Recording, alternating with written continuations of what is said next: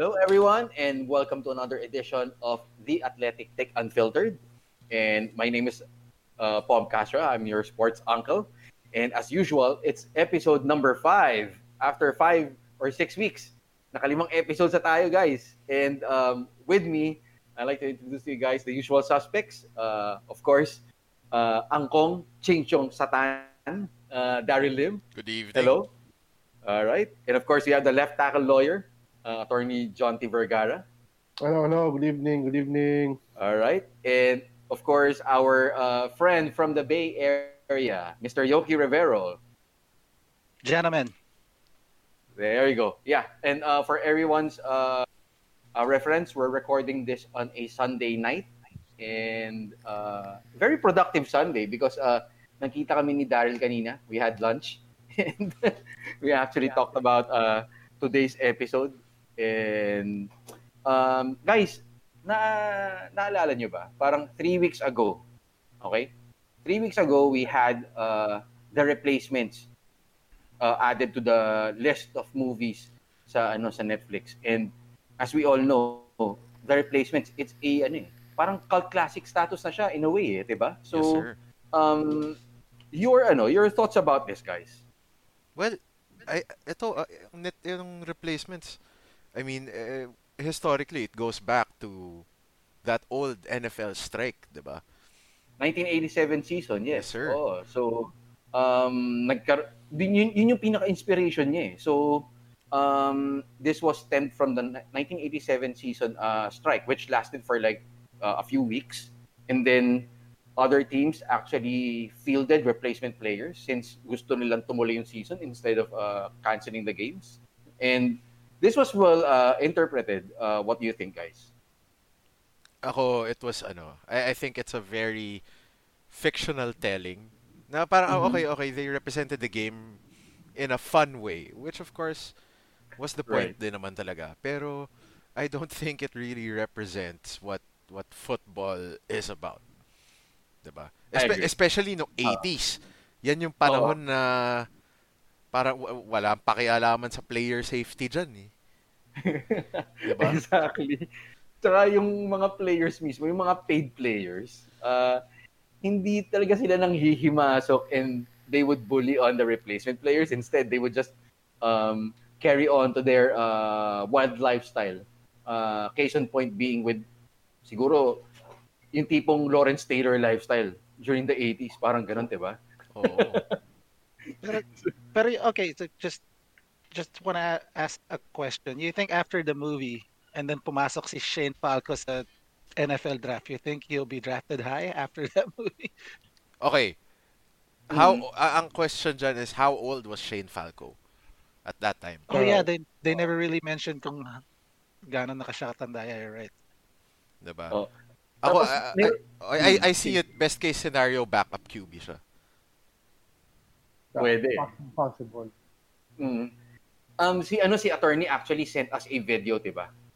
This was last week about a celebrity draft nung sa Rich Eisen show to, diba, attorney? And, okay, Rich Eisen, yes. Right.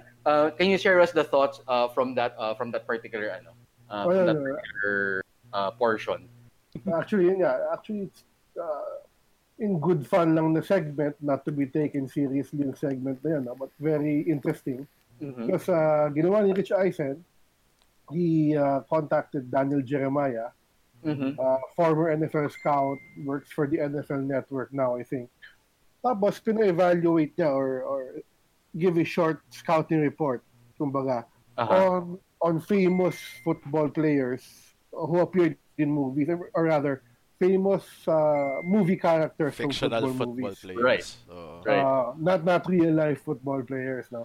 So ang napili ata nila then, if I'm not mistaken, of course, si Willie Beeman and Iggy Sunday, si Bobby Boucher from The Waterboy. Right. Sino ba? Shane Falco. No. Si Forrest Gump was actually also there. Oh yeah, right. Actually, yun yung surprising dun eh, because they evaluated Keanu Reeves as a quarterback, but not as Shane Falco. Huh? Tama. So sino lumabas na evaluation nila? I forget his name, pero sa ano to sa This was one other football movie ni Keanu Reeves, diba? John Utah. Yun.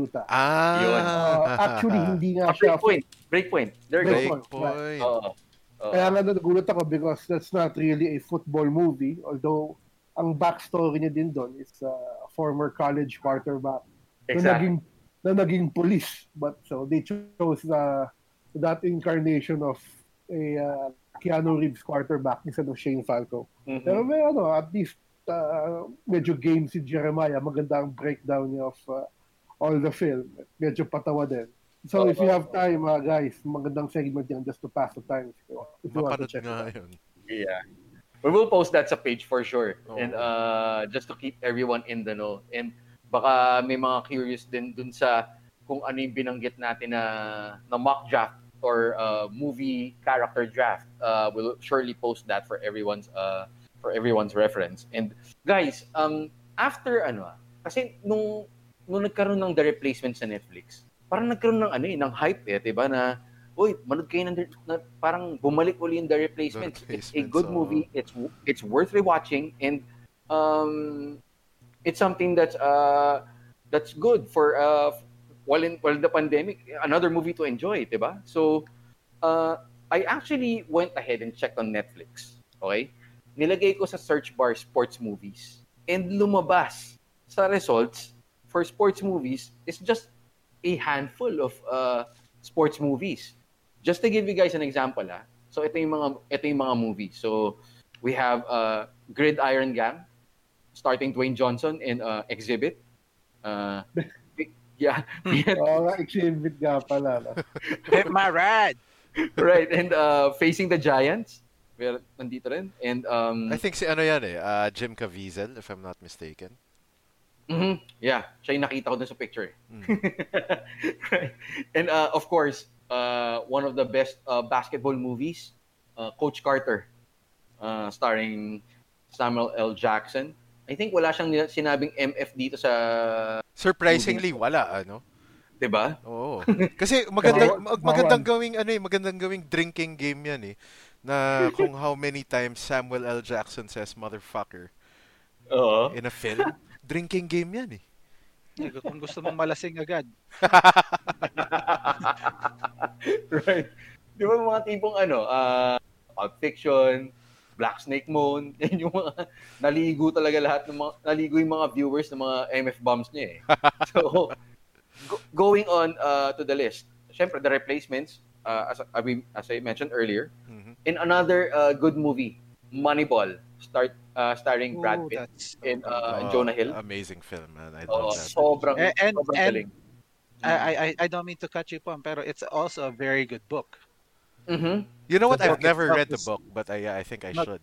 Mas maraming details sa books na hindi nila nalagay sa movies. Yeah, they were detailing not just yung approach nila as far as analytics when it comes to signing free agents, but also how they draft. So the way they drafted Nick Swisher and Mark Tehan, I believe, and then there were stories where they were trying to draft this guy Jeremy Brown, who's a 260-pound catcher. For the rest of the MLB does not want this guy, but they were pushing to draft him in the second round, but because of the analytics, because he walks a lot, he goes on base a lot. They didn't really care kung mataba siya or hindi siya makatakbo. To them, it's just no, we're gonna trust with the whole OPS thing and the on-base stuff thing. OBP. And they drafted him in the second. OBP. I'm sorry. They drafted him in the second round when no one else wanted him. It's a fascinating read. So it's a good movie. It's a good book. I'm sorry, I digress. No, it's okay. But what I can I say just love that book and movie so much. What I can say about this movie though, parang sa akin game changer to because it created awareness of for the general public about analytics, how the game can be changed through that approach. So again, it's a model that was started by Billy Bean na naging sistema na sa ibang teams. So this actually changed the game a lot. And it wasn't just baseball that it changed. Correct. Oh Right. yeah. Naging mainstream siya in sports in general Right. kasi Kahit sa basketball, di ba? nakita nila na you can get value if you find that single statistics na makakapag-improve ng team mo, and then you can get value over it. You can find cheap players with it. So naging mainstream siya all throughout sports. Exactly. You know what's funny now though? Everybody uses the term Moneyball like, like it's something new. Pero Mm-hmm. if you were watching baseball in that era, it would have been pretty apparent already to everyone. Na parang, oh, holy shit, this has been around for so long. I know. Yeah, since 2001. 2001, di ba? Yeah. One of And the best as well. Oh. one reason din kung bakit pumutok yung the whole Moneyball concept is of course around the time, no? Ang sikat dyan, Yankees na throw the money at all the top players and just get the best talent. Oo. So, Nag-over na sila noon ng time na yun tama antithesis nun is Moneyball. Find cheap Exactly. players and use the model. Mm-hmm. Yeah, well, case in point, Jason Giambi, right? He was playing for the A's in 2000, Yeah. natalo sila sa Yankees, and then he moved on to the Yankees. Yeah. So the Billy Bean just went, okay, why can't we find players who like goes on base the same with the same At the percentage same rate, yeah. Or Mhm. even Jason better. Giambi and then we'll pay them cheaper, and it worked. In a way, it worked. Mhm. As a side din, just to jump off what Yoki said. Moneyball based on the book. The author of the book, Michael Lewis, actually wrote Blindside, which we all know became another sports movie then. Mhm. Exactly. And it's also part of the list. Itong The Blind Side, as we all know, is the true story of Michael Oher, NFL player and a champion player at his own right with the Baltimore Okay. Ravens. Diba? Sino tinala niyo na, Darren? Ay, nako. But you know what? Something I heard about The Blind Side is that apparently it's not a story that Or really subscribes to. Na siya na mismo nagsabi na it's BS. Parang pampaganda lang ng image ni whatever her name was in the film ni Sandra Bullock. Basta the two female lead, kumbaga. Right. So Actually, iba yung book sa, again, like Yoki said, iba yung book sa movie. The movie is more based on si Sandra Bullock, si Leanne. But the book actually talks about the whole journey talaga. And it's not just focused on her. Yeah, more of dramatics yun sa movie talaga literal diba? Yeah, and if I may go back to the list guys So, nabanggit nyo na yan, Moneyball. I'm not sure kung nabanggit ko to, We Are Marshall kasama din sa Netflix. Walang dyan, walang macho dyan sa We Are Marshall. Oo, tama.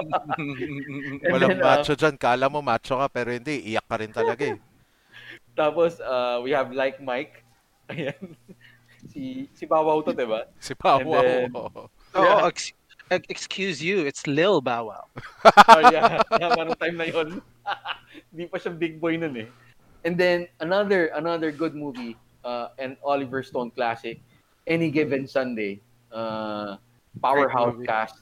Again, this featured two NFL greats in Jim Brown and Lawrence Taylor, where they actually nailed their respective roles. I was just talking to Daryl about this earlier. Yung role ni LT as Shark LaVey. Sobrang siyang siya diba? I know, yeah. Wait, small piece of trivia pala po, not just two NFL greats, but three. The third one was only an extra, but you could clearly see him in the film. Former San Francisco 49er wide receiver Terrell Owens. Right. Tama. Oh, right. Yeah. Naalala ko. Tama. You blink and you miss him. Diba? Mm-hmm. Tama. And may mga coach din ata doon if I'm not mistaken. Yun ang hindi ko napansin. The coaches, the teams.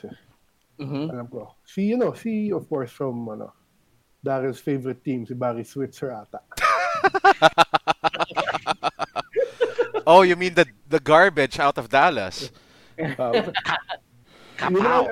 think din si Jim Haslett ata sa Saints din nandun If not mistaken. But madaming cameos doon. Of course, ensemble cast actually. Ang question is, I wonder how they afforded to pay everyone on that cast. Diba? I mean, those are all big Budget. names, man. Oo. Grabe yun. Pero diba Bruckheimer film siya? It was Bruckheimer, Bruckheimer, Oliver Stone. Directed by diba? Oliver Stone. So parang, ano yun, parang only budget, kumbaga. Oo. Alam nila tatabo eh. So, they're willing to... 55 million budget. Holy cow, man.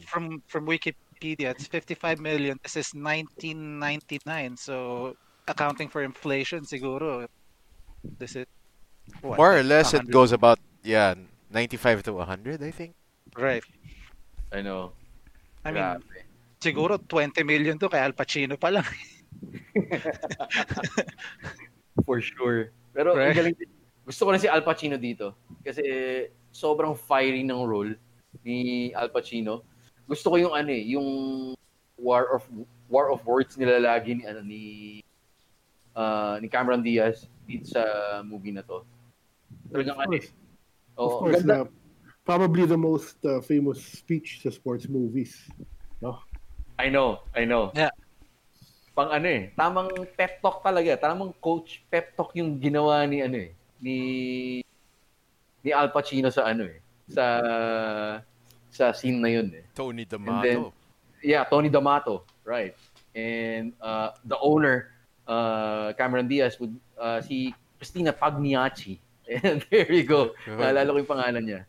Right. Right.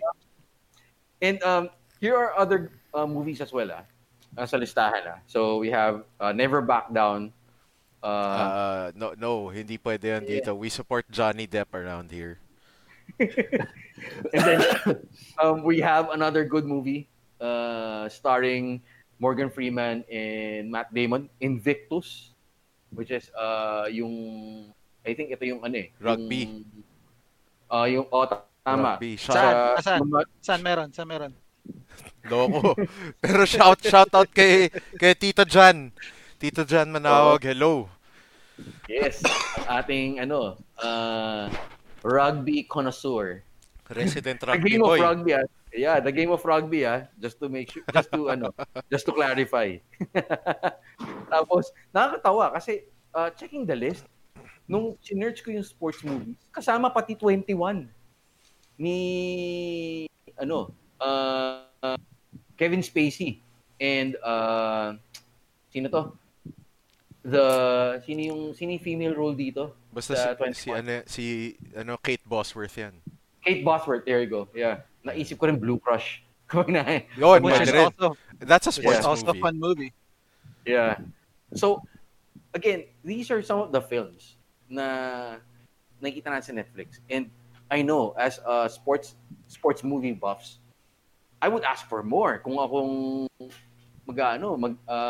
address sa Netflix. And with this, guys, I think it's time for us to do like a sports movie draft. Like, let's come up with our favorite movie. I like that. Pero guys, hindi natin isasama yung mga movies na nasa listahan dun sa binigay ko kanina.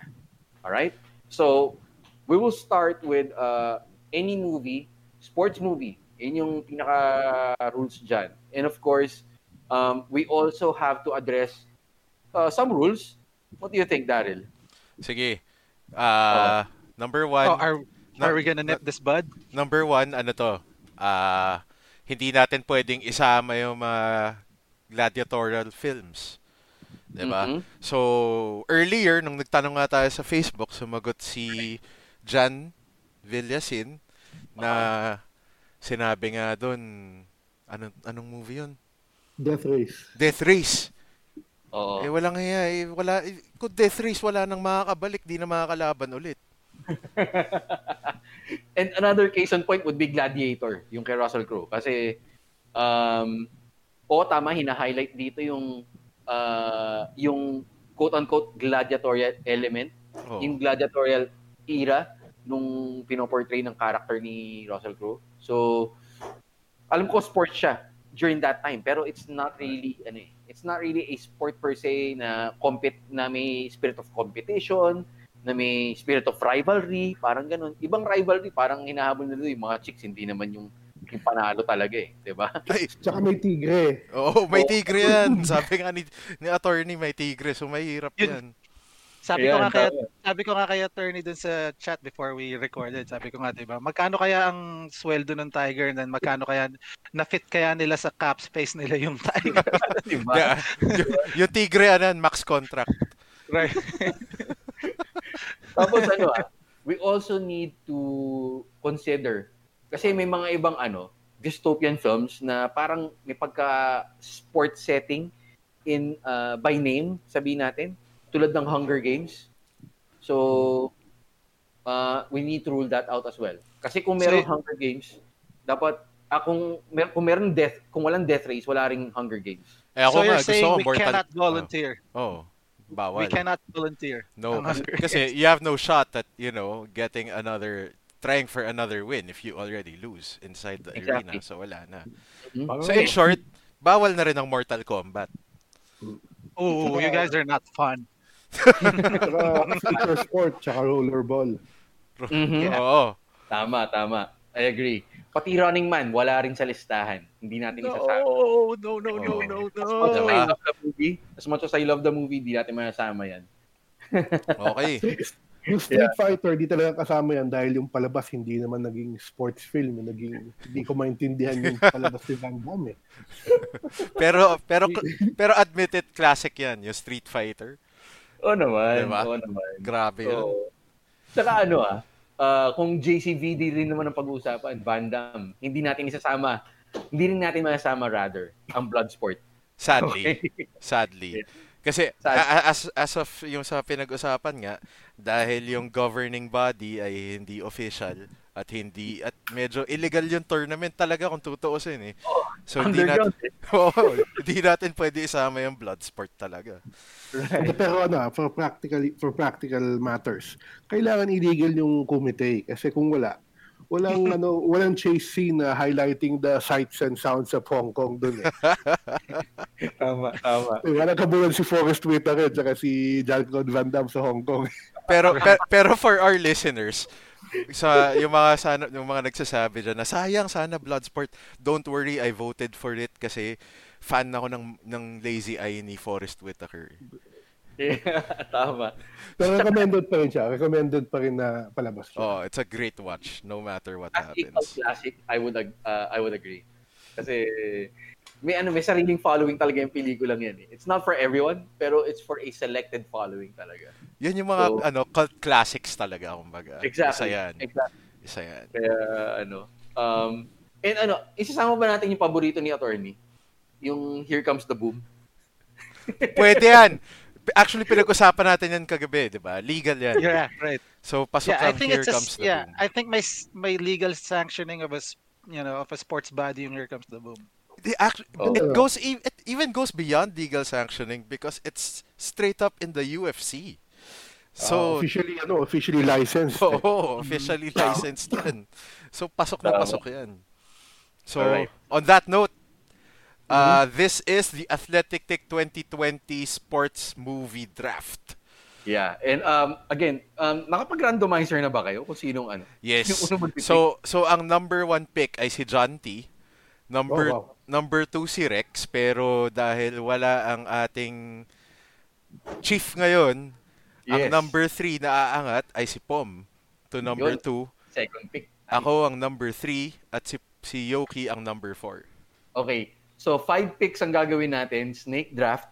So for those who are doing fantasy sports, you know the drill. Ganun ang gagawin naming sistema for the draft, and we'll have a good 3 to 5 minutes to explain why this would be our pick for that for that specific round. So without further ado, let's start with Attorney John T for his first pick. Hold on. Tayo ba bayad na Netflix dito? I wish, diba? So, if I have the number 1 pick, it's no-brainer sa akin yan. It has to be Rocky. Yun. Yes. Kasi, number 1, bihira ka lang may Oscar award-winning film, which is a sports movie. Right. Pero for every meme or joke you have about Stallone. Ganda na ginawa niya dito eh. Siya nag-direct, siya nag-act. And sakto eh. It's the classic underdog story. Anyone can make it. American Dream. Set pa sa Philadelphia, which is very blue collar. No? So it's very, very classic. Tapos yung training na nag-jogging siya, mag-isa. Classic. Sabay, Very iconic. nakikipag-train ang heavy bag niya, karne na frozen, di ba? Right. And of course, Courtesy of Paulie yun. it also doesn't hurt na si Bill Conti yung nag-score. Of course, it might just be as iconic as the character, yung soundtrack tsaka yung theme music niya, di ba? So talagang it's a complete package. You can watch it without knowing anything about boxing. Even if you know something about boxing. Yung makaka-relate talaga. Oo. Masusundan But pa rin the talaga. only negative I'd say about it, no, if anything, is that he fictionalized medyo yung actual boxing niya.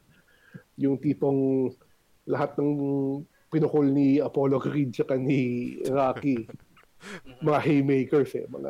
Walang defense eh. Walang defense. Palitan lang yung haymakers, sabay umaabot na round 10. Tapos yung mga That's round 15. at the time, round 15 pa. Sabay yung mga beat the count nila na 9.5 seconds sa katayo. Sabay pa yung laban. It's unrealistic, but still. Exactly. It works for the film. So, I have to take Rock. Can I just jump in to what attorney's saying about the underdog story? So, Pom, I think you're gonna like this, Pom. So, right. So, attorney did mention that Rocky won Best Picture in the Academy Awards that year. Right. I believe that's 76, right? 76, yes. Gusto mo bang malaman? Do you want to know who Rocky beat for Best Picture during that time? I'll give you four movies, right? All the President's Men, Bound for Glory, Network, and Taxi Driver. Talk about an underdog story. Oh, wow. Considering how good Taxi Driver was. Considering how good all four movies Well, actually, were. yeah. Grabe Actually, yan. All the President's Men, I watched that like 6 times already kasi sobrang ganda ng story. Ang ganda ng storytelling about how they were able to uncover the Pandora's box from the Watergate scandal. Ang ganda ng pagkakagawa ng movie na yun. And that was like the prime of Robert Redford and who's that guy? Who's the other actor? Sorry. Dustin Hoffman. Dustin Hoffman, yes, sir. Yeah. Ang galing nila dun. And actually, ang silver lining dun sa I think from that particular movie was si Jason Robards because he won Best Supporting Actor for that movie. He did. Diba? Mm-hmm. Yeah. And then Network in itself is great. Taxi Driver. We don't need to talk about how good Taxi Driver is. Bound for Glory. Pero Rocky ang nanalo. So not only is it an underdog story as a narrative, it's an underdog story as far as how the movie was even made. Remember, there were stories na hindi nila magawa yung movie as a mainstream. So ginawa nila some sort of an independent. Attorney mentioned Bill Conti. Hindi sila makahanap ng mainstream music producer. They hired Bill Conti for $25,000 and then he created the most iconic, shall we say, workout tunes that we ever listened. So from everything about Rocky is truly an underdog story, which makes it, to me, I agree with attorney. To me, this is probably the best sports movie we will ever see. Everything there's great. Pero I'd like to raise this question to attorney. Attorney John T. Out of the 6 movies, anong pinaka-paborito mo? If just taking away the critical side of it, if just for pure enjoyment, toss up between 3 and 4 eh. Oh, 4. Ako eh. Toss up between 3 and 4 eh. Kasi of course, medyo shoehorn dito eh. Pero yung Eye of the Tiger aspect, yung pumunta pang Harlem si Rocky, nakipag-training kay Apollo. Tapos nagyakapan siya sa tubig pagkatapos mag-racing. He was pasma. He was pasma, di ba? Enjoyable eh. Pati yung 4 yung nagte-training siya nasa snow, sabay cut to Ivan Drago nung nasa lab na nagte-training ng mga scientists. Diba? Yung contrast ng training nila, no? May machine si Drago, sabay si Rocky nagpuputol ng kahoy, sabay natakbuhan na yung kotse, naiwan na yung kotse. Enjoyable. Let's say, let's put it this way, 3 and 4 were turning into more hokey films compared to the first 2 siguro. But they were more enjoyable for more people, I'd say. More rewatchable para sa'yo. Parang ganon, yeah, right. Okay, wait. Since we mention yung yakapan ni Rocky pati ni Creed, kailangan ko lang tanongin better homoerotic scene, yakapan ni Rocky and ni Creed or yung volleyball sa Top Gun? Oh no, Rocky and Apollo. Rocky. They're Venice Beach, man. Tsaka yung kicker doon, of course, the fashion during the time, naka-high socks, high tube socks, tsaka short sila eh. Naka-tuck in sa sando, so. Major flex ang Nike doon, sobra, for that movie. Nag-splashan pa sila ng tubig bago sila mag-yapan. Parang kinu-cool off muna nila yung sarili nila. Alright. Pero it makes you think, paano kayo nagawa ni Rocky Balboa na akyatin yung bundok ng sobrang bilis, diba? Parang, nawalang gear. Oh, walang gear, tama. Effortless, parang gumagapang lang siya paakyat, tapos biglang siya sumigaw ng drago, diba? It's the Armani jacket, Pom. You wear an Armani jacket, you become superhuman. Posible. Italian fashion, no? Angat ka na. Diba? Okay. Move on tayo. Next pick. Ano yung sa'yo, Pom?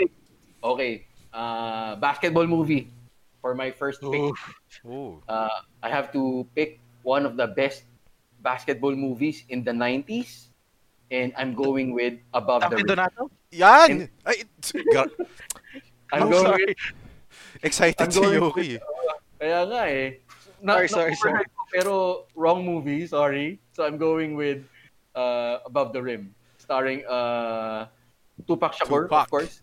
Leon, Dwayne Martin, and it's a good pop culture movie, sort of. Kasi set in New York, the street basketball scene in New York, highlight nila, and at the same time yung acting abilities ni Tupac Shakur, iba talaga, next level.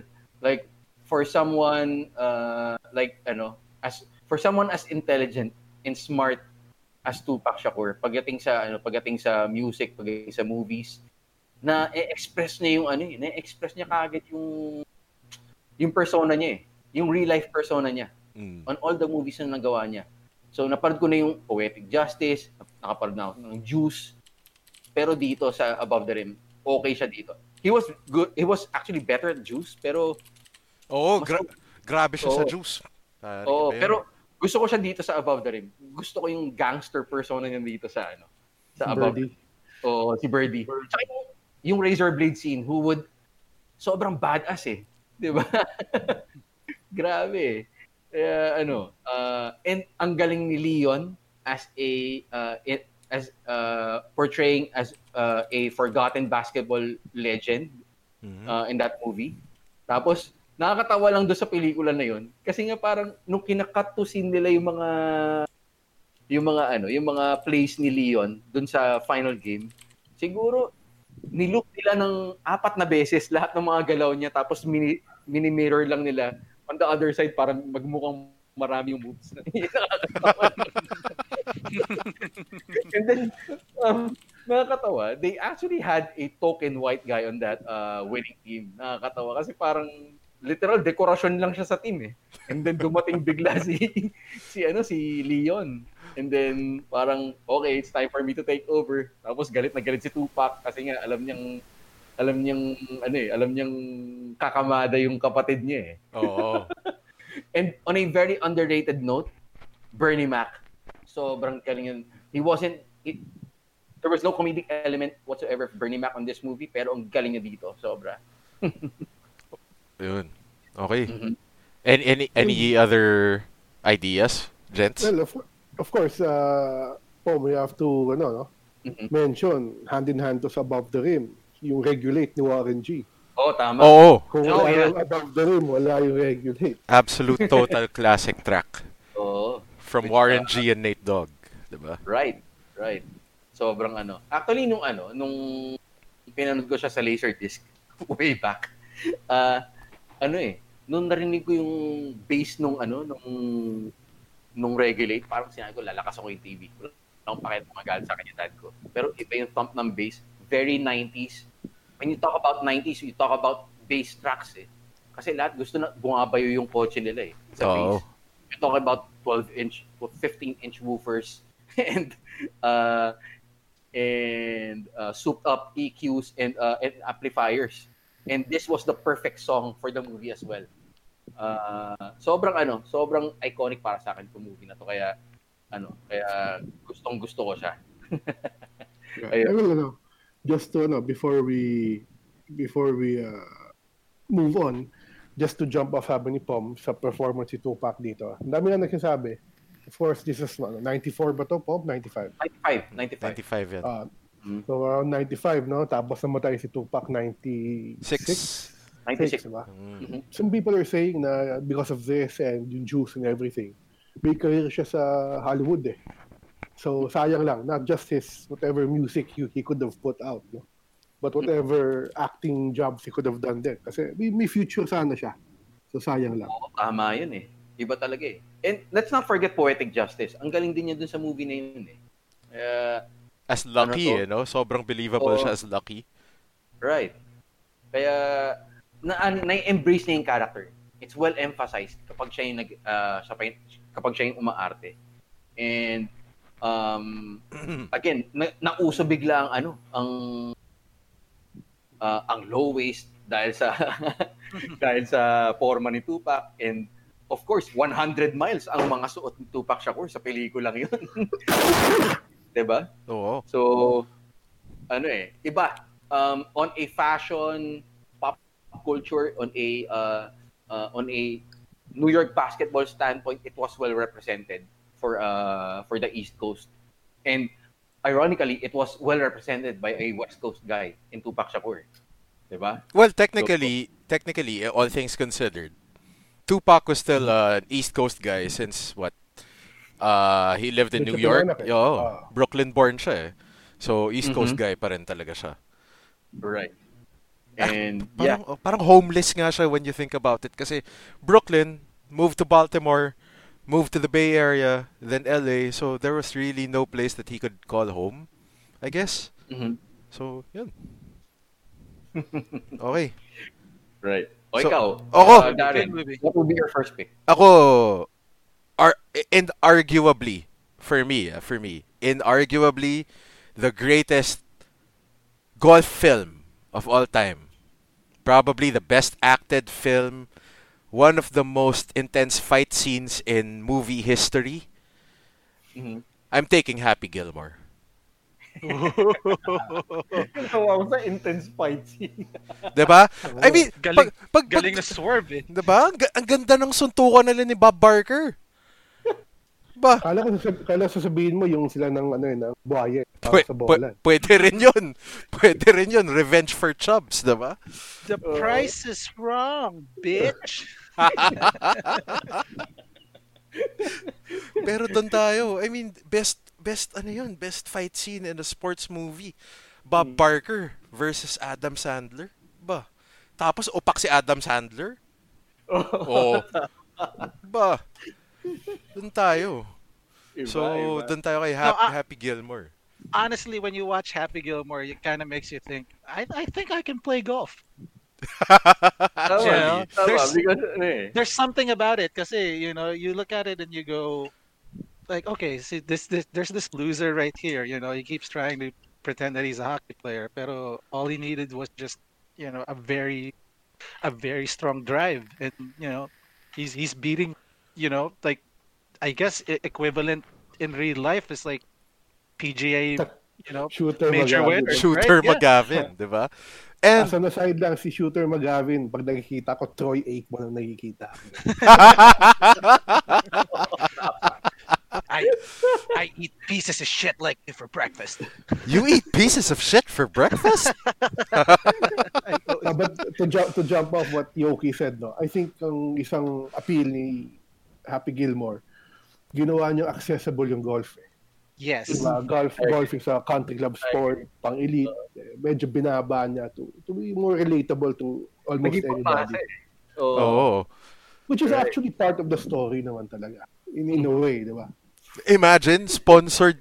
I mean, you see people every day in golf being sponsored by Bridgestone or Callaway or Nike and Adidas. Tangina, saan ka nakakita? Subway yung sponsor. Oo, Ba? Oh, diba? totoo ako sa caddy. Pati yung caddy yung kumakain ng subs niya. Eh. Yeah. It makes you think kung binabayaran niya yung caddy niyo, hindi. Right. Tapos may ano pa siya, may Doc Martens pa siya. Di ba? Oo. Diba? Sobrang It's gusto ko such yung I know it's such a, talk about a rewatchable movie. Like, you know, that movie is so rewatchable. It actually ages well then. Oh. You know, like you can, if even if you put it, even if you say you go back in time and you have like a copy of this movie and you put it in the 60s, like, yeah, siguro mawiwirduhan yung mga tao sa 60s when it comes to clothing, pero makaka-relate sila. And then at the same time, you play it, you know, 2021, 2022, people would still relate to it. It's a movie that ages really well. In some sense, I think we can actually call it transcendent even. Mhm. Diba? Mhm. I agree. So, I agree. yun. So going down to our last pick in round 1, Yoki. Round 1. Oh, Yes. shoot. Ako na pala. Okay, so attorney mentioned Rocky, boxing movie. I gotta go with the second greatest boxing movie of all time, which is Raging Bull. Oh, man. Raging Wala na ako dun. Bull. Uh-huh. I mean, what else is there to say? Scorsese, De Niro, the black and white shot, the story of Jake LaMotta, the way, you know, and it's not just about boxing. It's just like it's a tragic story of a very angry man together in like in a brilliant movie and yung struggles niya. I mean, I don't know what else to say. It's you know, not only one of the best sports movies of all time, but I can say one of the best movies of all time. Mhm. It's one of those I things that, definitely yeah. think it's there, yeah. It's one of Right. those things. Yeah, it's one of those things that even if you're not a boxing fan, you can still find good drama and good character development and Mhm. good story when it comes to it. Kasi, you know, I mean, Jake is an angry man, dude. Mhm. Like Oh, yeah. throughout the entire movie, talagang ang focus is everything is about, you know, hindi siya makontento. He's always angry about something, and he put all that anger in the boxing, pero hindi pa rin nasatisfy yung ano niya, yung pagiging, he's just basag ulo kasi. Oo, tama. I'm kind of lost for words, pero yung the way Scorsese shot the film, the way he produced, you know, yung scene na, remember that scene where he was fighting? I want to say, I haven't seen it in a while, but I want to say it's Sugar Ray Leonard, and then it's just him, pero and then Ray silent. Robinson. Yes, Sugar Ray Robinson. Sorry, yeah, yes, thank you, attorney. So Sugar Ray Robinson, and then the scene where ang focus ng camera is na kay Robert De Niro lang, and it's panning, it's zooming in, and it's silent, and parang ine-expect niya na I'm gonna lose. I'm just gonna take all the hits. Like that scene itself is just, you look at it and go, wow, that's Scorsese at its best. It's I don't know, it's the best. Tsaka ano eh. Yeah, attorney, sorry. We just have to make the question kung gano'n, no? Is it a sports film that was great, or was it just really a great film that was about sports? I think it's the latter, attorney, because I mean it didn't really focus on Jake LaMotta's boxing, more so it focused on his life. You know, kasi there were boxing elements there, pero most of the movie is about, you know, how he was an angry man, he was a jealous man, how he's a very complicated man, you know. So I think it's a movie which happens to have boxing in it. Sports So elements. and the character is based on a real life boxer, so na-categorize siya as sports. Pero yeah, I think it's a drama. It's one of the best dramas we'll ever see in our lifetime. Right. And just some trivia. Kumbaga, in sports, usually, no, may mga first ballot Hall of Famers. What we call the first ballot Hall of Famers. Itong, if I'm not mistaken, itong Raging Bull, parang it's the first film to be a first ballot Hall of Famer. Parang, I think, yeah.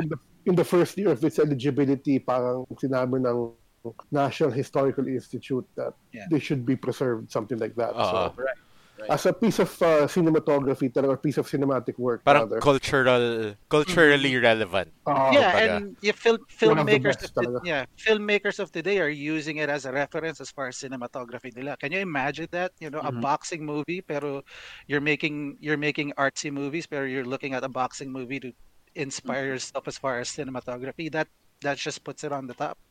Right. And let's not forget to highlight as well yung method acting talaga ni Robert De Niro. He's really known as a method actor, and preparing for this movie, alam ko naghiwalay pa sila ng asawa niya dahil nga pati yung anger na dadali sa labas eh. So preparing for the movie, he really prepared well for this. And Did you fuck my brother? and also, let's not forget yung two sides of Jake LaMotta na pinakita ni Robert De Niro dito. Meron yung sobrang boxingerong built na Jake LaMotta, and then post-boxing Jake LaMotta na bigla siyang tumaba. Diba? Right. Naging gangster. Right. Paano niya nagawa, diba? So, makes you think. Paman yung method acting, parang Billings method ba yan? Hindi ko I'm not really sure. Pero, yun nga, diba parang right. I guess na bakit. Ini-immerse niya yung sarili niya sa character to the point na it's life imitating art or Right. something. Parang unfortunately, si Heath Ledger. Sadly. Si Daniel Day-Lewis. Wala. Yun. Palagi naman yun eh. So we're moving on now to round 2. Yoki, open it up.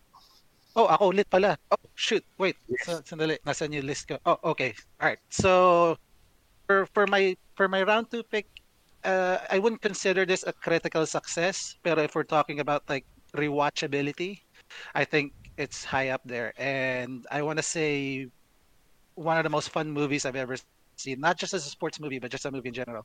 Shaolin Soccer. Okay. Okay, wait. Can we actually consider this legal? Oh yes. No. You have to consider it as legal because they're very hindi naman okay. Well, yung opponents na enhanced. Sorry. Pero sila they're natural athletes that train their bodies and their minds to the point that they can break physics. O may hyperbole element eh. Right. I'll allow it. Right? Okay, fine. Allowable. So may demon steroids yung kalaban nila in the end, but pero sila it's all part of their training, their discipline, their natural abilities put into one. That's why they had the advantage. But yeah, just going back to the movie, I don't know. All I can say, it's so entertaining because it's funny. There's an underdog element. Is it Stephen? What's his name? Stephen Chow, yeah.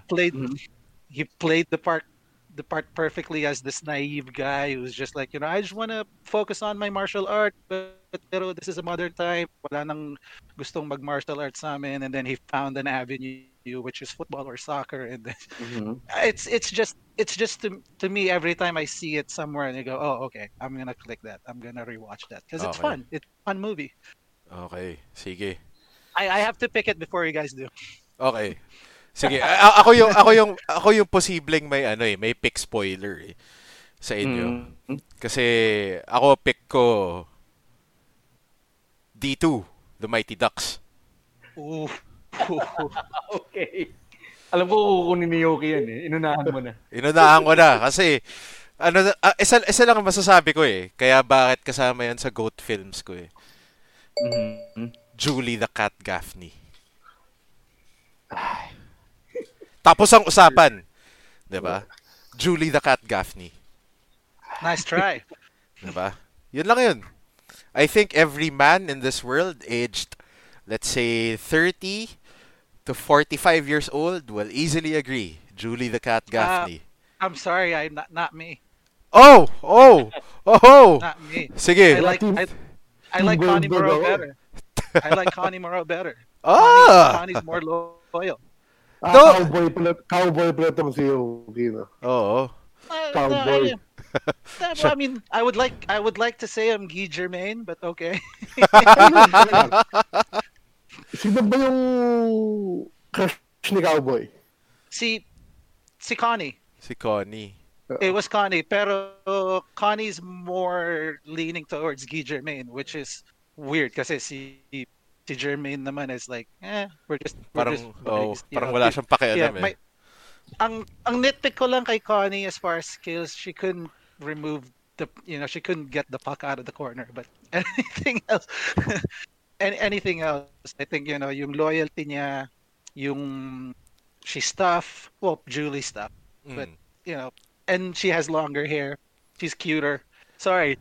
I Wait, know that's Julie the Cat debatable. is- That's debatable. Kasi, plus, eto pa, I think the bigger draw here is for people like me who actually love defense, the Bash Brothers. Yes. Mm-hmm. Diba? Those guys are so culturally transcendent to the point na wherever you go, as long as may enforcer ang isang team or dalawa yung enforcer, they're automatically called Bash Brothers. It's spawned the culture nga, right? Like Diba? everything from any sports. Yeah. And so many years later, kahit na Foggy Nelson dapat siya, Mighty Ducks pa rin ang trato mo sa kanya eh. Oo, totoo yun. You still see him as Fulton Reed eh. Kahit nang matanda na siya eh. 1 out of 5 times. That slap Can you shot's still imagine? killer, man. No, actually, sa NHL, that's a good stat. Your slap shot from the blue line goes 1 out of every 5 times. That is a good blue line shot. Yes, sir. Definitely. Like you're gonna be paid $11 million to play in the NHL kung yun ang statistics mo. Like every 5 shot from Isa the papasok. defensive zone, Oo. isa papasok. Oh yeah, yeah. And you're left-handed too. Mm-hmm. Diba? So, may knuckle pack ba sila? Oh, yun! Hindi, ito yung thing. Meron bang flying V sa NHL? Oh. Oh, well, I don't know Parang if you hindi can. realistic eh. I don't know if you can do that. Kasi remember sa D3, di ba, ang Eden Hall High School, they were able to break up yung flying V. Right. Right. Oo nga So- pala, nung high school so sila. I don't know. High school ba? College? High school. Junior varsity. High school. Junior varsity sila. So, ano yun, 9th, 10th graders sila nung panahon na yun. Versus Useless trivia lang, yung star player ng Team Iceland sa D2 for whatever reason is played by the same guy sa D3, yung captain ng varsity. Mm-hmm. si Useless trivia lang, parang huwag na tayo mag-rap ng iba, yung kontrabida ng 2, ulitin na lang natin siya. Yeah, Yung kulay. ulitin natin. Si ano yun? Wala na yung Ano buhok. pangalan nun? Gunner Stall. Gunner Stall. Gunner Stall. Oo. Ba, ayun. So, next pick na, si Pom. Okay, next pick ko let me see. Medyo nahihirapan ako dito eh. Pero I'll go with this movie. Sobrang intense ng storytelling ng movie na to as it was really portrayed during the 1976 Formula 1 season. Mhm. And for me, it's one of the best driver rivalries. Tipong GOAT level kasi kapag sinabi mo sa Formula 1 driver rivalries, number 1 dyan, Ayrton Senna and Alain Prost. Tapos, Mika Hakkinen and Michael Schumacher. And then, itong rivalry na to, James Hunt and Niki Lauda. So, I'm picking Rush for my second Si pick. ano to, di ba? Si Chris Hemsworth. Yeah, si Chris Hemsworth, tsaka si who's that other guy? Let me see. Nakalimutan ko yung Nasa Inglourious Bastards. si sino to? Michael Fassbender. Hindi si Fassbender eh. Christoph Waltz. Almost there. Si ito. Sino sa Glorious Bastard? Si Daniel Brühl. There you go. Yun. Daniel Oo. Brühl. Daniel Sorry. Brühl as Niki Yeah. Lauda. Ano siya? Siya Yeah. si Baron Zemo sa Avengers. Mhm. Yun. Tama. Yun. And ang maganda kasi dito, medyo accurate yung pag-portray ng drivers. Si Niki Lauda, very straight-faced, sobrang seryoso. Kahit driving practice, sobrang seryoso. He actually criticized the car in front of the team owner, kay Enzo Ferrari, na sinabi niya trash yung kotse. And parang lahat ng tao, you're saying this right in front of the comandante, as they would say. Oo. And then so on the other side, si James Hunt, sobrang champagne and campaign guy. Like he gets the chicks, parang he smokes heavily, which is he drinks a lot. Sobrang rebel. Oo. Si James Hunt dito. And again, si Niki Lauda, he was actually ahead on points during the 76th season. And then the accident happened din sa Imola, yung nung sumabog yung car niya, he had third degree burn sa katawan niya. He actually willed himself to return back to race.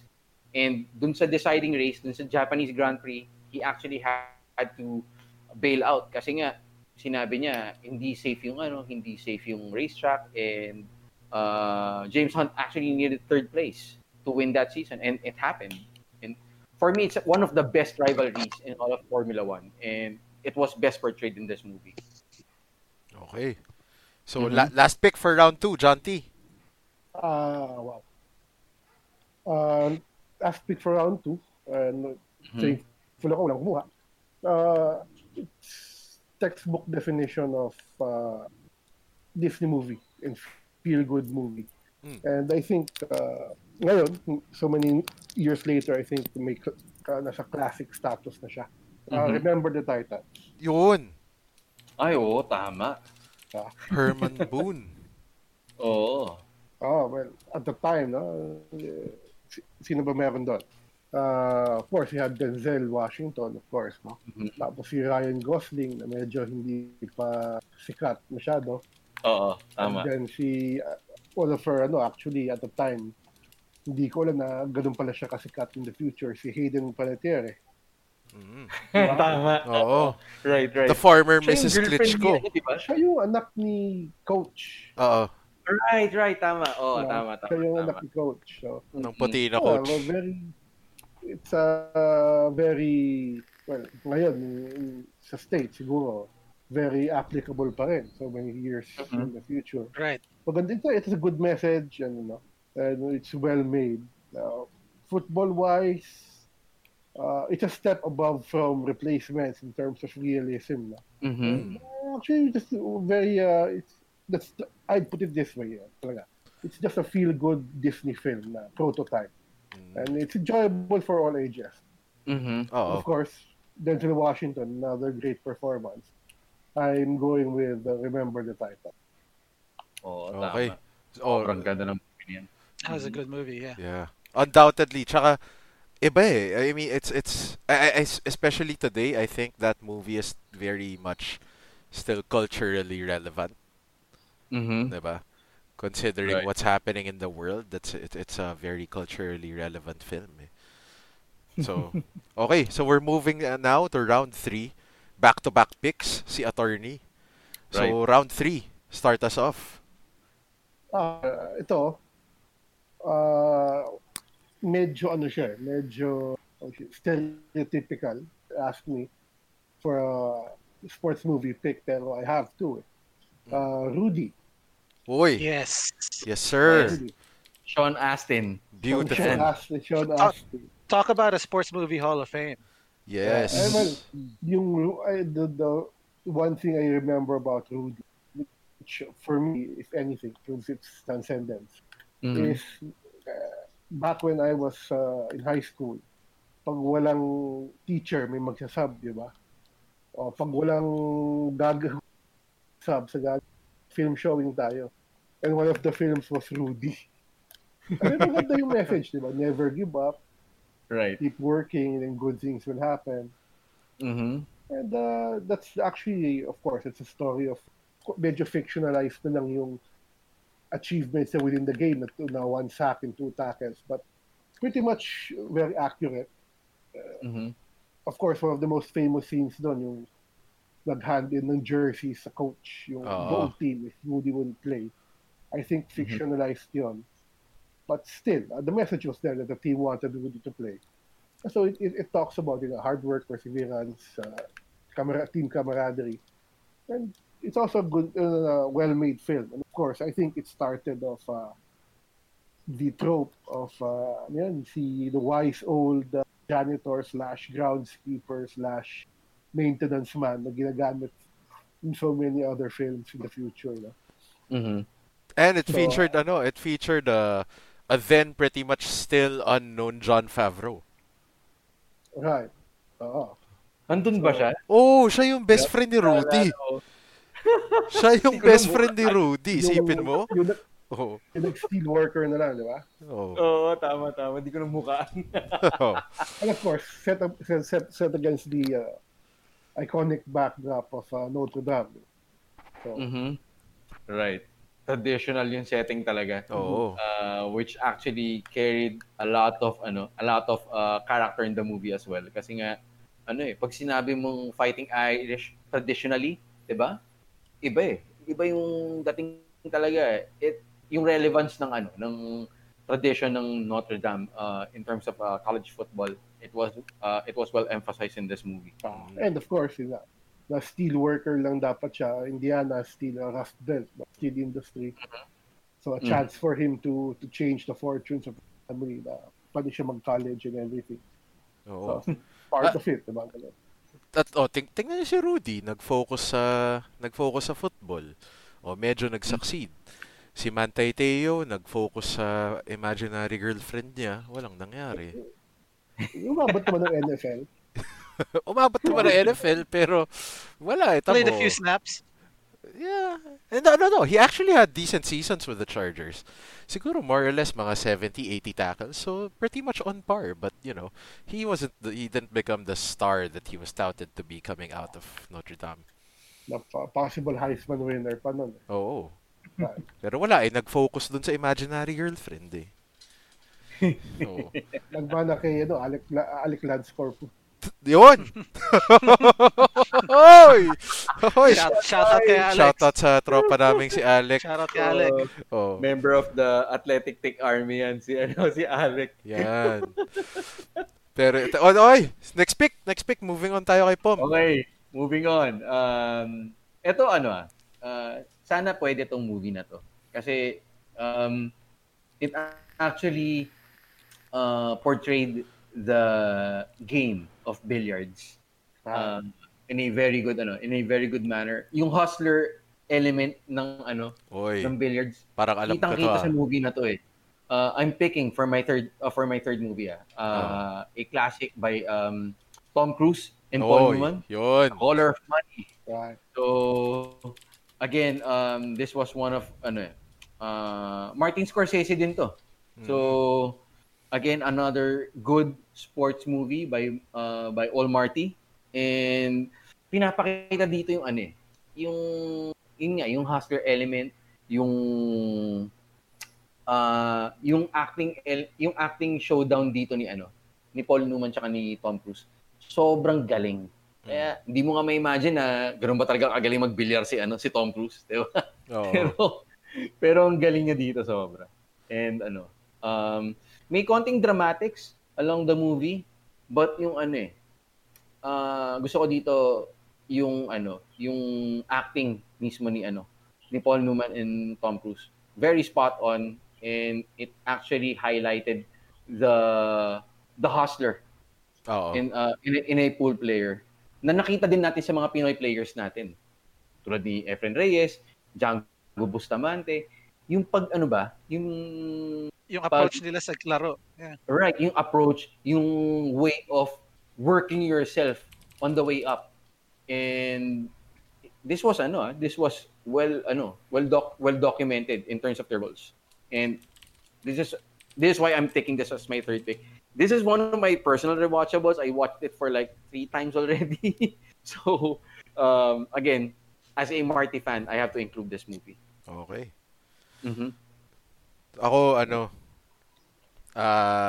nagkaroon kasi kami noon, for our listeners, meron kaming Facebook group before. Up to now, actually, a Hobby Talk PH. And nagkaroon kaming movie draft. And Right. from Right. one of my picks there is probably, for me, one of the best basketball films ever made, although it's not as publicized as everything that's already out there. Kasi, if I'm not mistaken, never siya nirelease sa Pilipinas. Mm-hmm. So, you either had to get it on DVD or VCD. Ito yung panahon nun mga 2003 yun 2002. Right. So, my pick is Love and Basketball. Oy, maganda yan. You're such a romantic. Oh, definitely, man. If anything, kasi, as what I told my girlfriend, sabi ko, tinanong niya ako bakit Love and Basketball? Why is it one of your favorite movies of all time?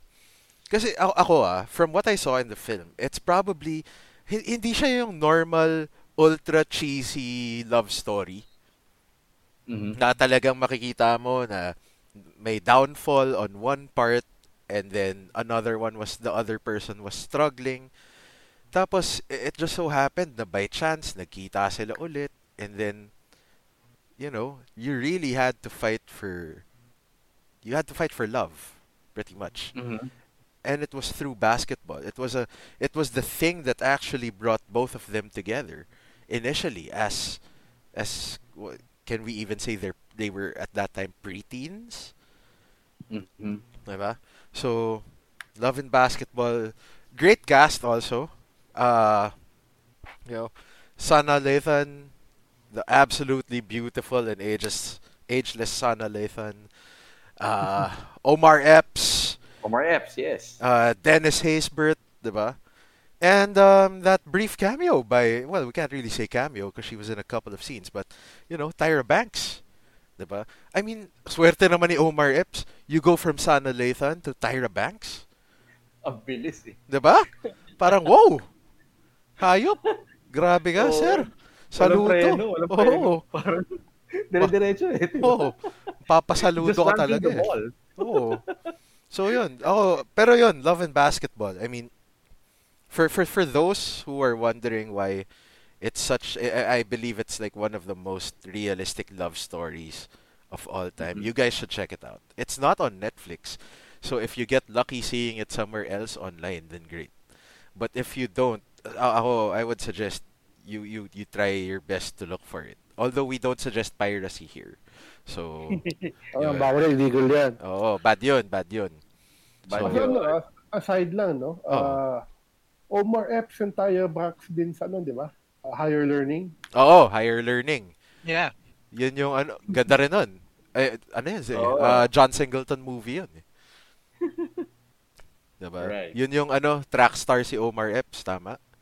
Dalawa sila, track. Oo, track team sila for the for the fake university. Pero yun, ako Love and Basketball. Ikaw, Nice pick. Yoki. Oh, okay. Going with a favorite again, not necessarily a critical success, pero we're talking about rewatchable movies, right? Oh. Cool Mhm. Runnings. Yun! Oh, nice. Ganda niyan. That's nice. Gusto ko yan. All I can say to the movie is it's an inspiring movie. If you want to be inspired, you should watch Cool Runnings. Kasi, like how else can you not be inspired watching this? It's a bobsled team from Jamaica. Think about that for a second. From your tropical Jamaica, countries, we diba? have a bobsled team. Yeah.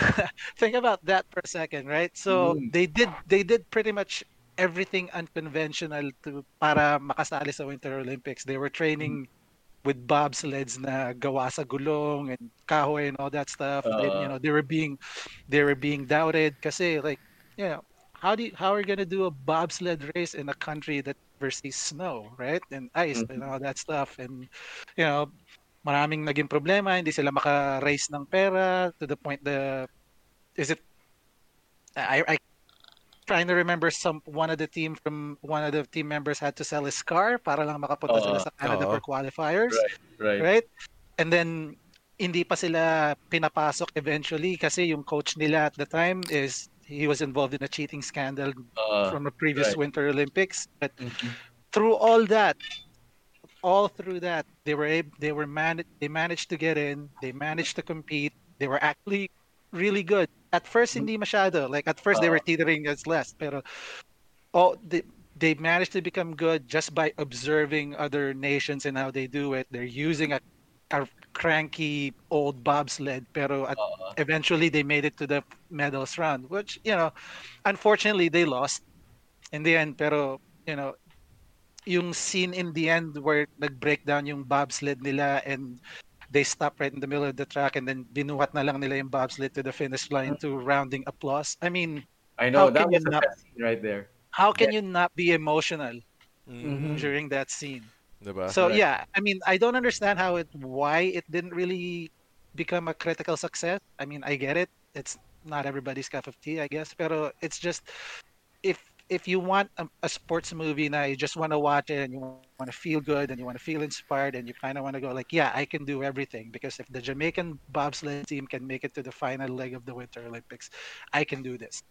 That would be Cool Runnings. Kaya ng That to me is Pilipinas. one of the- Kaya pa ng Pinoy yan.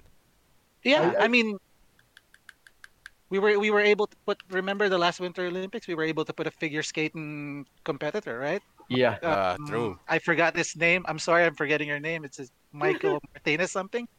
I think that's the name, yeah. Yeah. So no, there's basically Cool Runnings is just a way, if you want to do something, you want to be inspired. If you think you can't do it, watch Cool Runnings and watch your mindset change. It's just an awesome movie, which I should probably watch again. But by the way, it's also starred by Leon, which is the same actor na nakasama dun sa Above the Rim. Above the Rim, yeah. Yeah. Ang galing ng Jamaican accent niya sa movie na yun. Totoo lang. Medyo believable yung patwa niya doon, actually. So yeah, hats off to him. So do you guys still remember the catchphrase before they race? Yung pag hinihipa. Feel the rhythm. Feel the rhyme. And then I forgot the other line. Yun. Bobsled time. Cool Runnings. It's just freaking fun. Yeah, man. When you're that's a kid, awesome. you see that movie, you raise your hand, para kang nanonood ng Dragon Ball. You just raise your hand, you just go like, yeah, go Makikisabay ka Jamaica. na. Round 4, Yoki. Your round 4 pick. Okay, I'm gonna disagree with you that Happy Gilmore's the best golf movie of all time. It's not. It's Caddyshack. Oh, come on.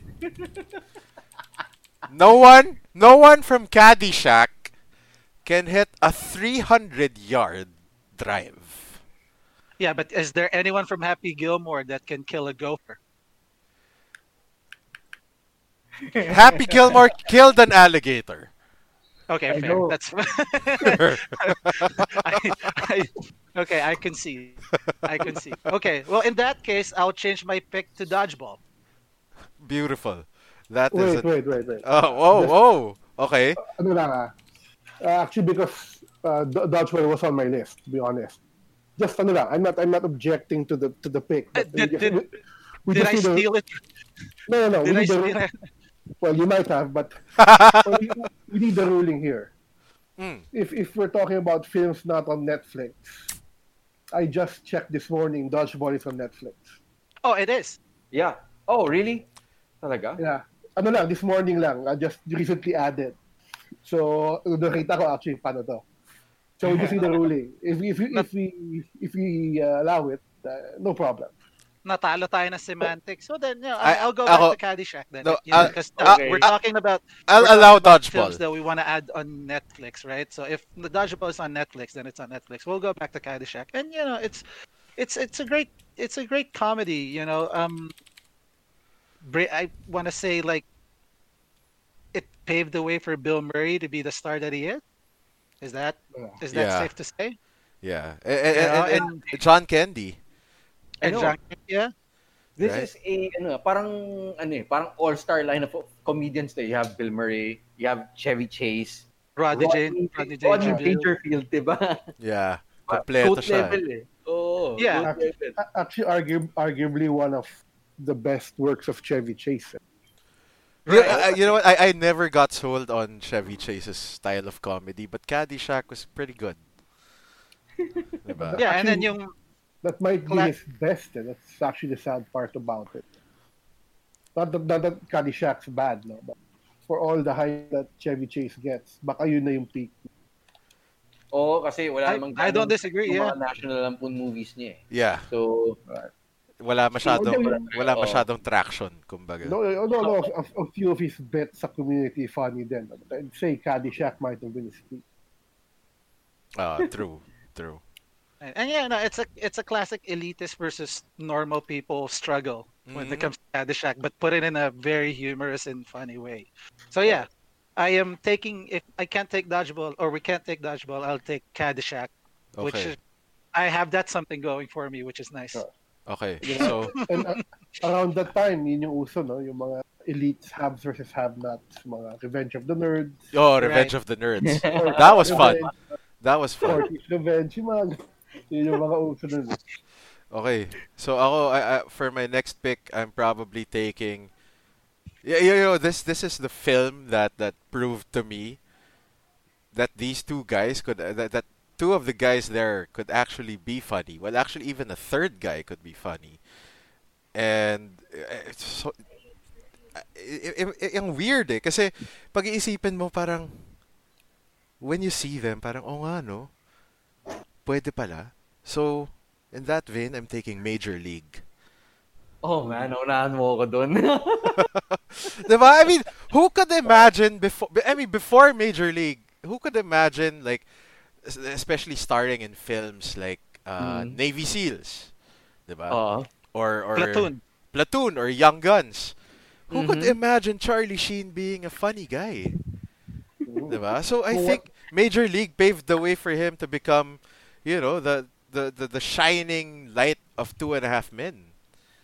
Mhm. Diba? kung walang Major League, wala half men. Oo. Tapos, who could imagine that, as President David Palmer, we have Dennis Haysbert playing a Cuban who can't hit a fucking curveball. Diba? Going from that being a funny guy to freaking President David Palmer on 24. Kakaiba eh, yung transformation. Diba? And lastly, who could actually see Wesley Snipes being a fucking comedian? Right? Willie Mays Hayes. Yeah, he was the first. He was the first with Yeah. Macy's. Oo. Kasi sumunod si Omar Omar Epps Epps sa number two. sa part 2. Diba? Yeah, he became too expensive, hindi nila mabalik. Diba? Ang gusto ko eh. Kung tutusin yun, no? Yung Yeah, sorry.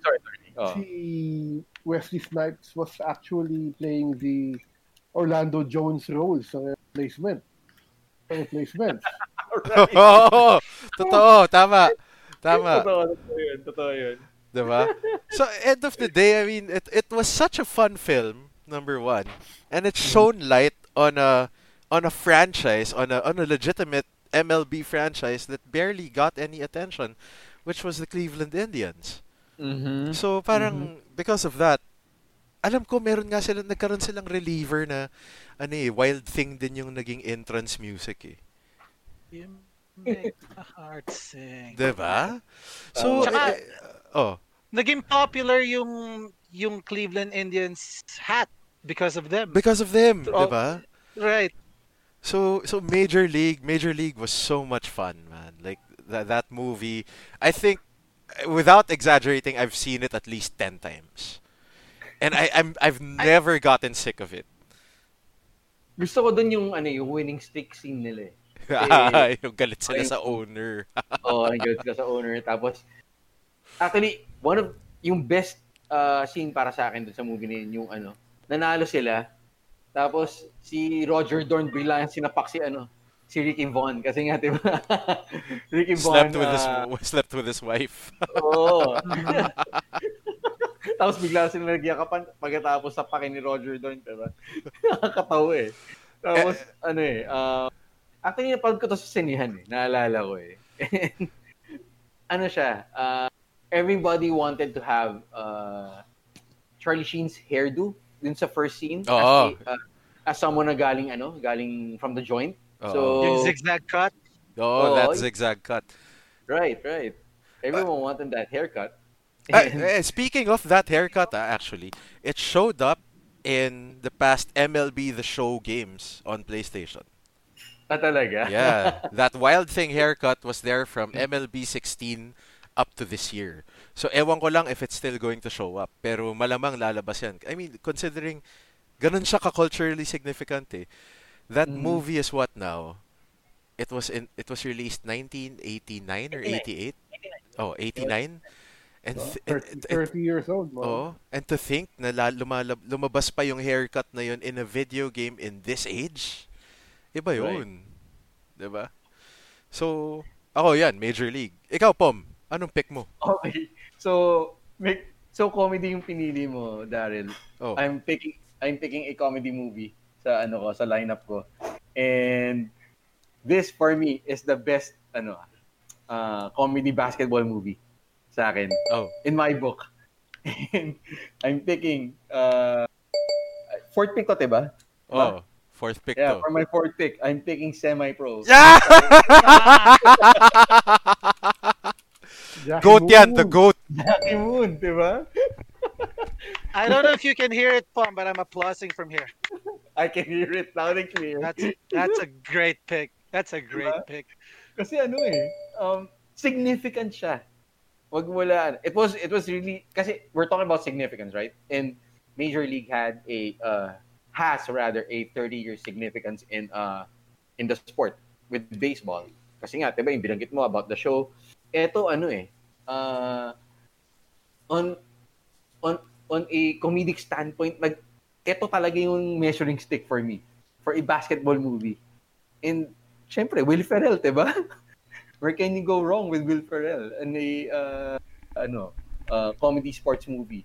Nagawa na niya sa Talladega Nights, pero he was better with Semi-Pro. So miles better. He was Semi-Pro is gusto ko ng Jackie Moon jersey.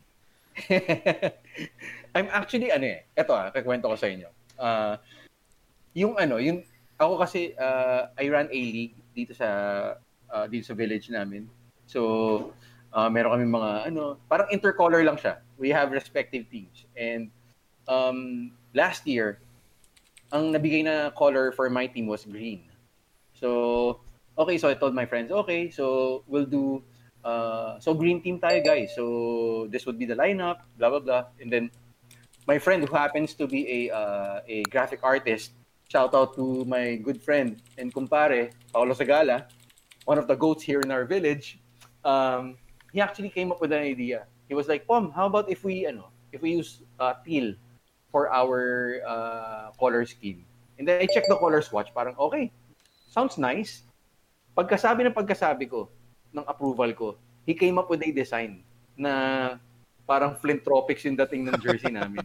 It's actually like Flint Tropics. Yung Flint lang, iniba lang. Ginawa lang barangay.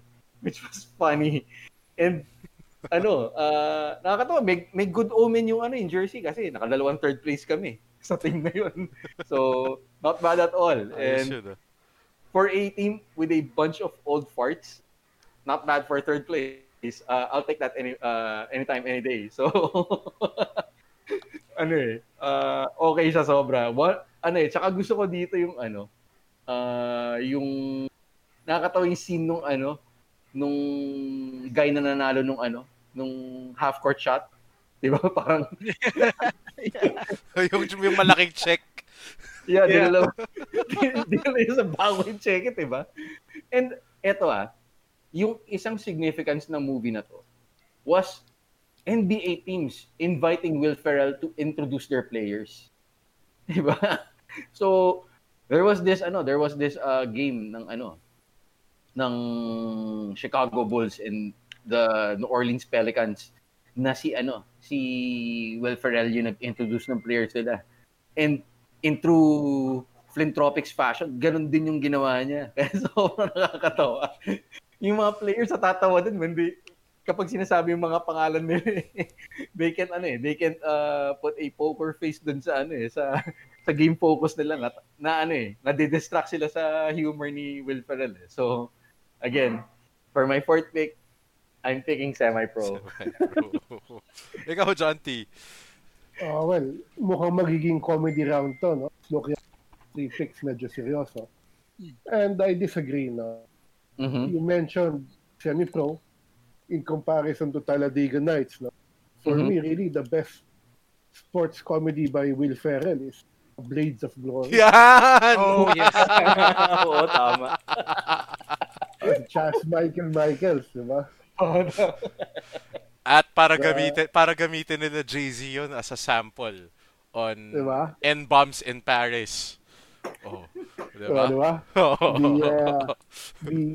The bad boy of figure skating. Oo. Tsaka yung yung hairbrush niya nagawa from horsehair. Yung hairbrush yung gawa sa horse. And because it's one of the very few tolerable Johnny. So, if you want a ridiculous comedy na nakakatawa, I'd go with Blades of Glory. Yeah. Okay. So next pick mo, T. This is our closing round, round 5.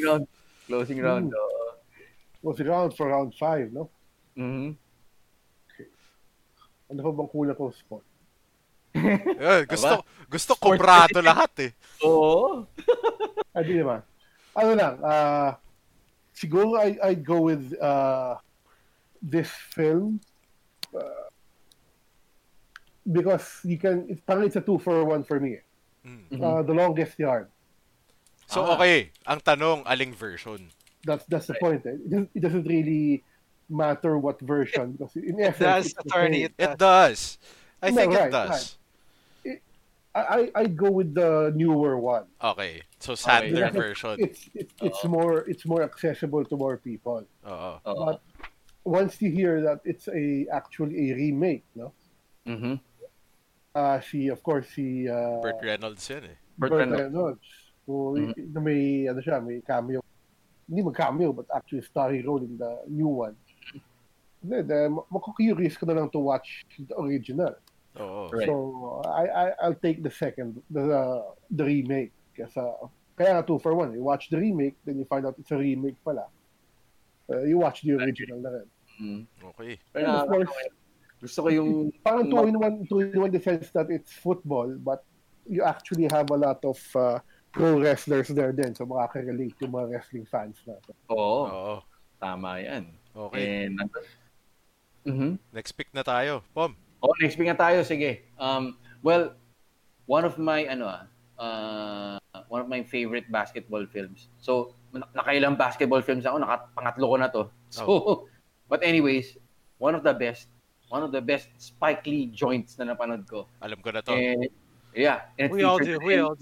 Yeah, and it featured an NBA player in Ray Allen. So I'm picking for my last pick, He Got Game. Okay, so, here's a question. Since it's Ray Allen, we know you're a Celtics head. You and Yoki are Celtics guys. But I will ask you guys, do you think it would have been better if the role went to the guy it was originally supposed to go to? Which was naalala ko yan naalala ko na hindi si which was the late Kobe Bean Bryant. I think Ray Allen did well and Kobe could have done better. Talaga? Yeah, I agree. Minus the Celtics bias. Hindi, yun nga. I think Kobe could have done better as Jesus Shuttlesworth, pero I think naging tailor-made kay Ray Allen yung role kasi he embraced it eh. And alam mo yun, preparing for the movie, he embraced it and naging natural na lang sa kanya eh. Nakakatawa nga. Okay. Alam mo sino pang natural doon? Oh. Rick Fox. yung, yung ginawa niya yung recruitment pitch sa TechU, Oh. sobrang natural. Sobrang natural. Sa tingin ko, ganun siguro yung naging recruitment trip niya sa UNC dati. So, Ginaya lang niya, inulit na lang niya yung ginawa niya. inulit no? lang niya. Yeah, kasama yung huling part, which I won't tell. So, so yun. Pero ang galing niya dito. Nagustuhan ko dito was yung chemistry ni Ray Allen and Rosario Dawson. I think yun ang di magagawa ni Kobe. Pero yung moves as a basketball player, okay sa kanya, bagay sa kanya. Pero yung part na yung chemistry ni Rosario Dawson and ni Ray Allen, that was so nice. And it actually complemented din yung chemistry ni Mila Jovovich and Denzel Washington. Oo. Pero yung iconic talaga doon was yung one-on-one, yung father and son one-on-one. Sobrang ganda ng pagkakagawa nun. Galing, sobra. Very New York. Plus, yung very iconic na rin bigla yung OG na Jordan 13s na yun because of Denzel.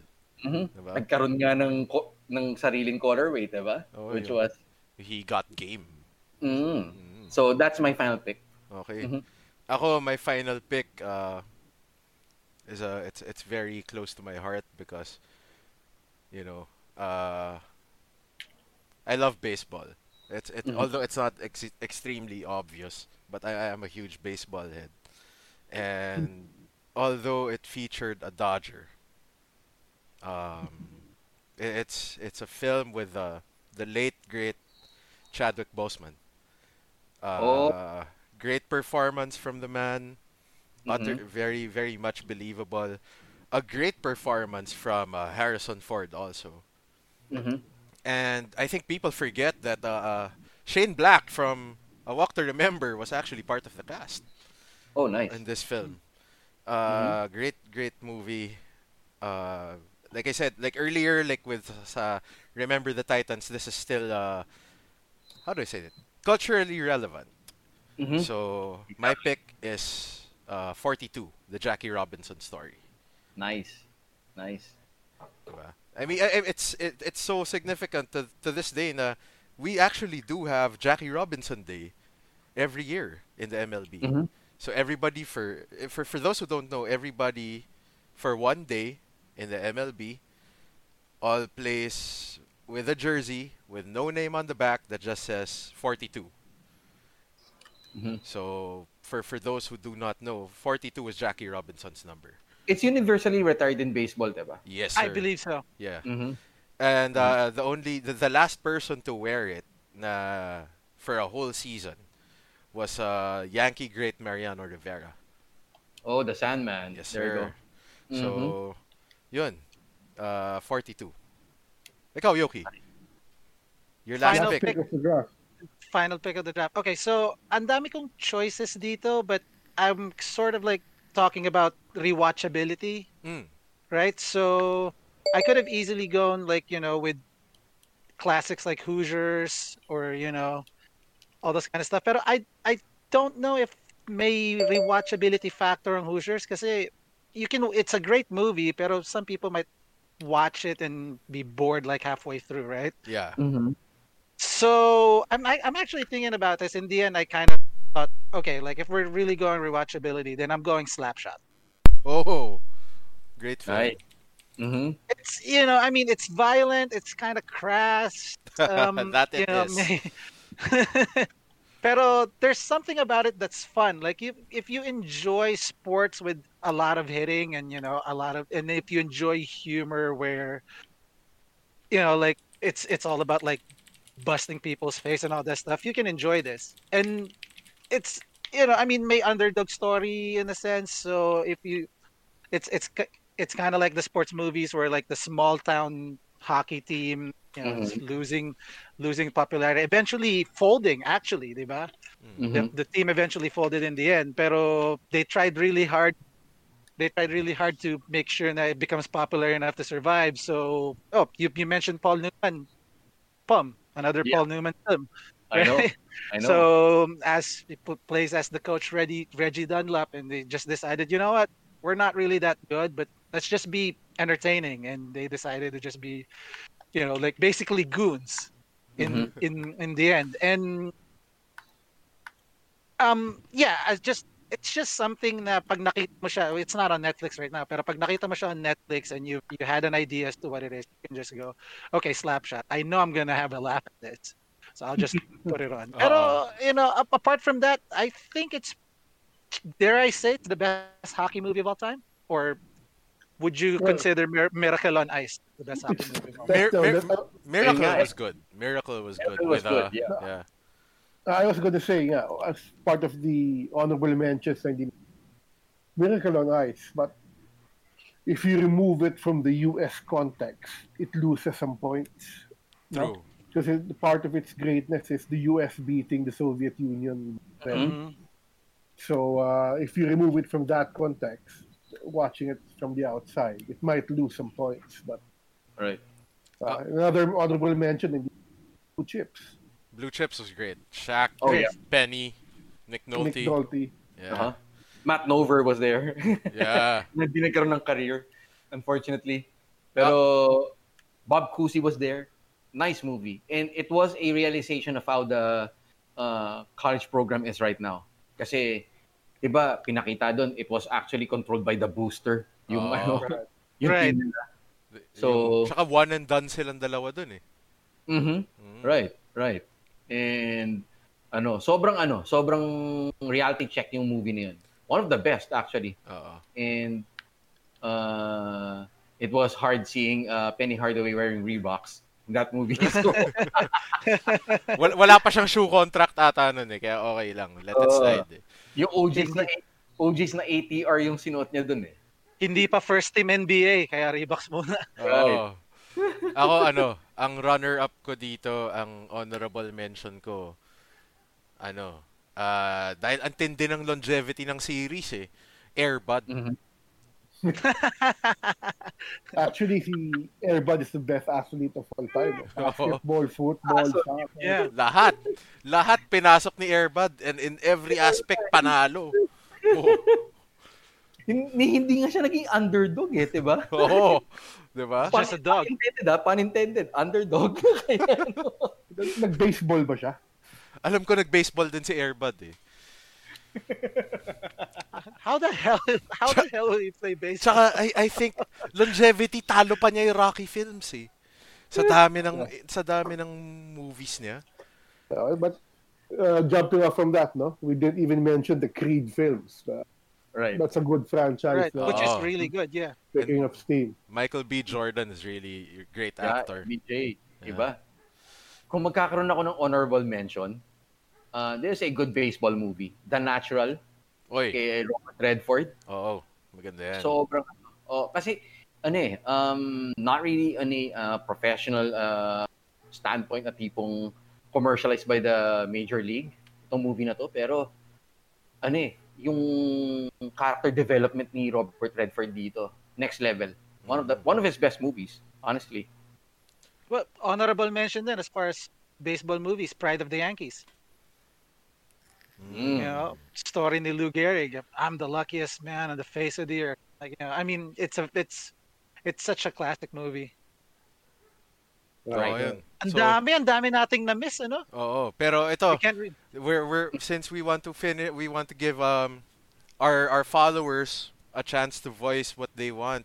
We're going to read off some of si Pom is going to read off some of the picks. Yeah, so let's start off with John Paul Marquez kasi isa siya sa mga nag-send eh. So he actually picked Coach Carter, The Blind Side, Moneyball. Here's another another honorable mention worth na movie, Ford versus Ferrari. Which is one of the best movies in the past 2 years yata, diba? And I, Tonya. So, yun yung 5 niya. And then second best figure skating movie of all time yung I, Tonya. Right, exactly. Blades of Glory. Blades of Glory pa rin. The GOAT pa rin ng Blades of Glory. Ito, gusto ko yung dito kay Nick Hernandez. Kasi meron siyang isang pick na gusto ko i-pick. Kaya nga lang yung context niya is in fantasy eh. One of the GOATs talaga to eh. Kasi andun yung GOAT eh. Space Jam. Right. That's true. Right. Diba?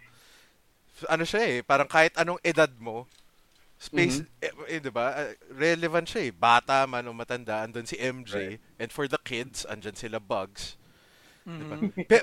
But I will say this. I think Lola Bunny was targeted towards the teenage to young male audience. Oh, absolutely, dude. Right. I agree. Hindi ba si Granny? Huwag naman. wag, wag yun. Wag yun.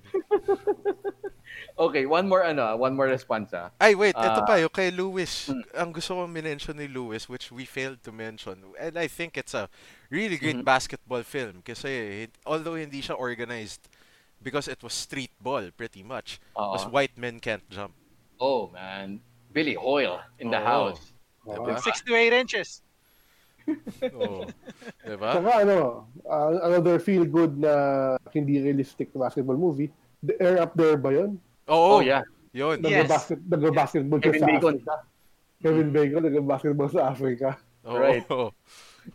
Pati yung ritual sumali siya sa ritual, 'di ba? Para lang Oo. makalaro sa Right, which is fascinating right now because the NBA is getting a lot of talent from Africa in general.